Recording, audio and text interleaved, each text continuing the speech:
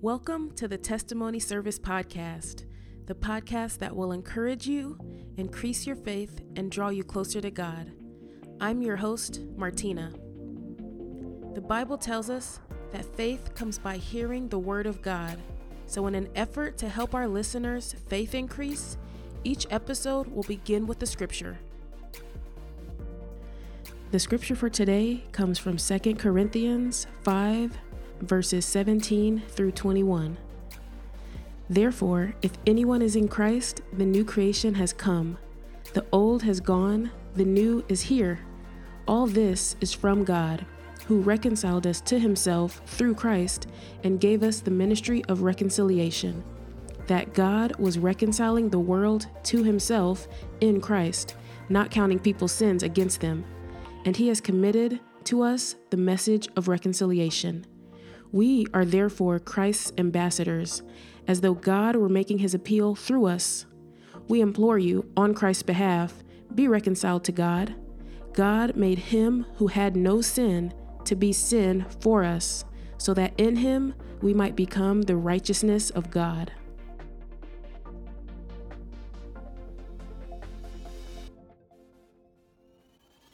Hey guys, so we made it. April 1st, episode 1.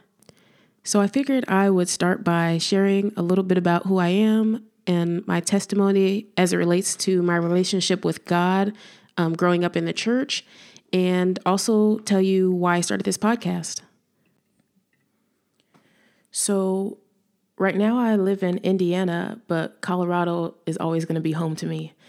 I grew up an Army brat and both my parents are ministers, so I had a strict, sheltered life of sorts. I wouldn't say that I missed out on anything. I mean, childhood was pretty great. I was 9 years old when I accepted Jesus Christ as my personal Lord and Savior. And my life, for the most part, basically looked the same. I mean, nothing really changed. I know some people have this vivid memory of their salvation story, but for me, I just walked into my mom's room and said, hey, what do I need to do? And she prayed for me, and that was that. So life after salvation, it basically looked the same. Not a lot changed. At 9 years old, I was a good kid, but I mean, life happens. So what happens when all of your craziest sins happen after salvation? Are you still saved? Where does forgiveness and reconciliation fall into all of this? I mean, if I died in my teenage years, would I have made it to heaven? I don't know. Basically, I was totally unprepared for life after accepting Christ. For me, it was more of like a box being checked off than it was a lifestyle. And we know that in the Bible, it talks about the devil is, trying his best to steal, kill, and destroy, regardless of your age. I mean, just because I was 9 didn't mean he wasn't gonna, do what he does. So at 9 years old, I didn't see that as something that I would need to be prepared for or watch out for. I was just a little kid. I mean, part of the problem, I guess, was that after I got saved, my life looked the same. I mean, I was still going to church every Sunday, but as far as having like a real personal relationship with God, I mean, that was not on my radar. That was not on my agenda. I just kept doing what I had been doing before. Not that anything was quote unquote wrong with that, but if I was going to actually have a relationship with God and withstand, the devil's tactics, I was totally not doing it right. So I basically coasted through life knowing, well, at least I checked the salvation box off.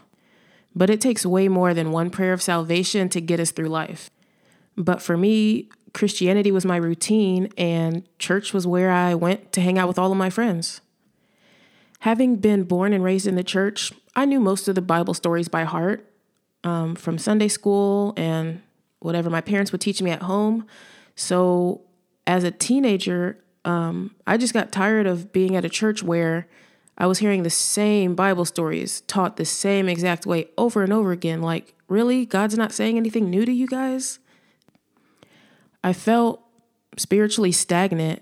I didn't feel like I was growing at all. It's not like I was tired of church, but I knew I had to do something. I wasn't just going to sit there and let myself spiritually die. So at 20 years old, I made the decision for the first time, apart from my parents, to join my own church of my choosing. And it was the best decision I could have made. I grew so much so fast at this new church. The biggest thing for me was the sermons seemed to have more substance to them, and it was my first time seeing how things were done at a larger church. But unfortunately, after some very heartbreaking events took place, I had to move on and find a new church. Honestly, I wasn't sure if I could top that last church. I mean, it was great. I learned a lot, so much there. But in spring of 2017, if it was at all even possible, I joined the best church, hands down. To this day, I stand by it. The best church in the world, which is the Refuge of Denver under Pastor Stephen Cartwright and his wife, Lady T. It's crazy. I thought I had grown so much at the last church, but at this church, my growth was even more, even faster. I mean, it's hard to even put into words. The worship and the word of God taught at this church was unlike anything I had ever been a part of. The leaders had such an impact on my life. They were so authentic, and their love for God was so tangible that it was basically contagious. You couldn't be around them and not feel the presence of God. And even though they're young, they are wise way beyond their years. I could just go on and on about them. There's literally not enough words to describe how grateful I am for them. So if you're listening to this, Pastor Steve and Lady T, thank you guys. Here's the crazy part though. So before I joined the Refuge, I used to visit kind of frequently. Like I said before, the presence of God was always so heavy in the service, but I had so much shame and fear and guilt due to unrepented sin that it was hard to sit there and make it through an entire service. Like I would sit on the back row. God was convicting me hard. So I would take like 3 weeks off just to get my mind ready to visit again. So during this time, I never stopped regularly attending church. It was just really hard to visit the Refuge. So I had to, battle in my mind. Was I going to let my ego and flesh ignore the conviction that I knew I felt every single time I walked into the doors? Or was I going to heed the warning and listen? I chose to fight through the shame, the guilt, the fear. I couldn't ignore God anymore because I believe in God, I believe in heaven, and I believe in hell. It was only by God's grace that he kept tugging on me, even as I kept ignoring it. I was raised right. I knew right from wrong, but you get older, you start kind of doing things on your own. And the Bible says that the Lord corrects the people he loves and disciplines those that he calls his own. The spirit of fear that I was experiencing, that wasn't from God. God is love, and the Bible says perfect love casts away all fear. So I had to make the decision to walk in the love of God instead of the fear of the enemy. So although the events that caused me to leave the previous church were horrible, they led me straight to joining the Refuge. So I have to thank God for the push. By listening to and watching what the Cartwrights said and did, I began to understand what true worship and a real personal relationship with God looks like. Maybe if there's any preacher's kids out there listening to this, you can relate to how, even though you were raised by great Christian leaders, some things just don't really resonate until you see them and hear them from someone other than your parents. And one of the main things that I've kept with me to this day that I learned at the Refuge was discipleship and spiritual maturity. If I gave my life to God at 9 years old, why was I acting like a spiritual toddler in my 20s? Like, for real, come on. Christianity is about having a personal relationship with Jesus Christ. Key word, personal. But I was trying to get by on my parents' relationship with God and my pastor's relationship with God. I spent more time in church than I did with God, and I was wondering why I wasn't growing faster. Go figure. I wasn't reading my Bible at home very often, and I was barely praying. I began to realize all of this while I was at the Refuge of Denver. So for all my Denver listeners, go check them out, for real. The Refuge of Denver, Pastor Cartwright, Lady T.